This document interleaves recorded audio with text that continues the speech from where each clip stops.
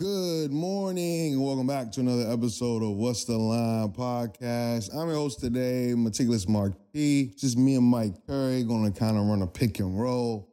First thing we're going to do though is talk about last night's game. Kansas City Chiefs defeat the New York Jets 23-20. This one was a close one. The Jets cover the 9.5 point spread. Jets played well. Jets played well last night. They did their thing.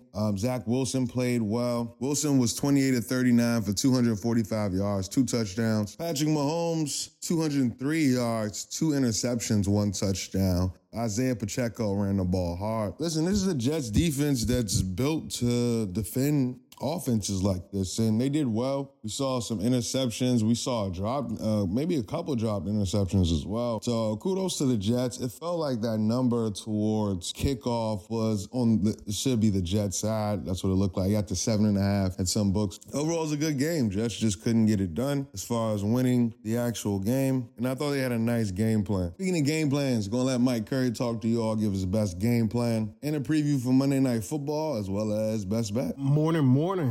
We're back. Mike C. Mark P. We're back. Feels like NBA playoff time, but we back, man. My quick breakdown on the Seahawks game. I expect a close game between the Seahawks and the Giants. Honestly, the Giants can't afford to go 1-3 here. 2-2 is a lot better than 1-3, especially when you play in the NFC East. Obviously, they've been going through some things. Injury to Saquon Barkley, who's not going to be back tonight. So it's kind of tough sledding for them. You know, I would say he's the engine that makes them go.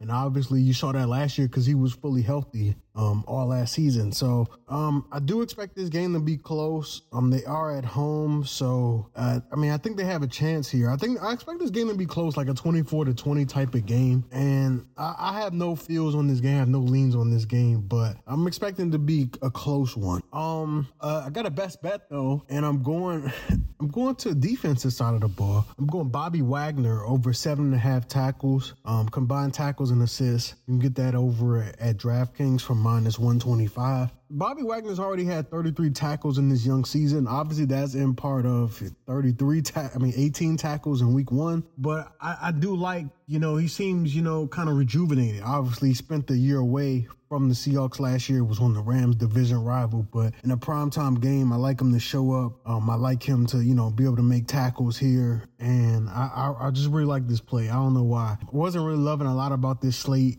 and a lot about this game, rather. But I'm going Bobby Wagner over 7.5 tackles, combined tackles and assists. So you can get that again at DraftKings -125. For my best game plan on Sunday, I have to go with the Buffalo Bills.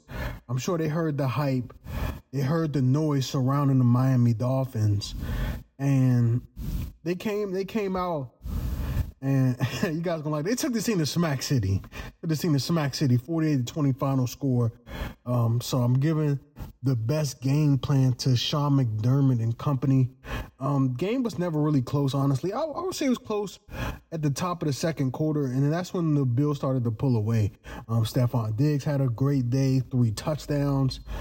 Guys were just turned up here, man. Guys just turned up. I'm sure, like I said, they heard the noise surrounding the Dolphins. A lot of hype surrounding the Dolphins, deservingly so. But the Bills said, hey, we're here. We're here too. And they blew this team out. So I'm definitely looking forward to the next meeting between these two teams in Miami. But the Bills, they got to be my best game plan. Taking the Dolphins to Smack City, 48-20. All right, that's it for this show today. It's a short one. I don't have a play right now. I'll have one a little later today. Get in the Discord, and let's win today.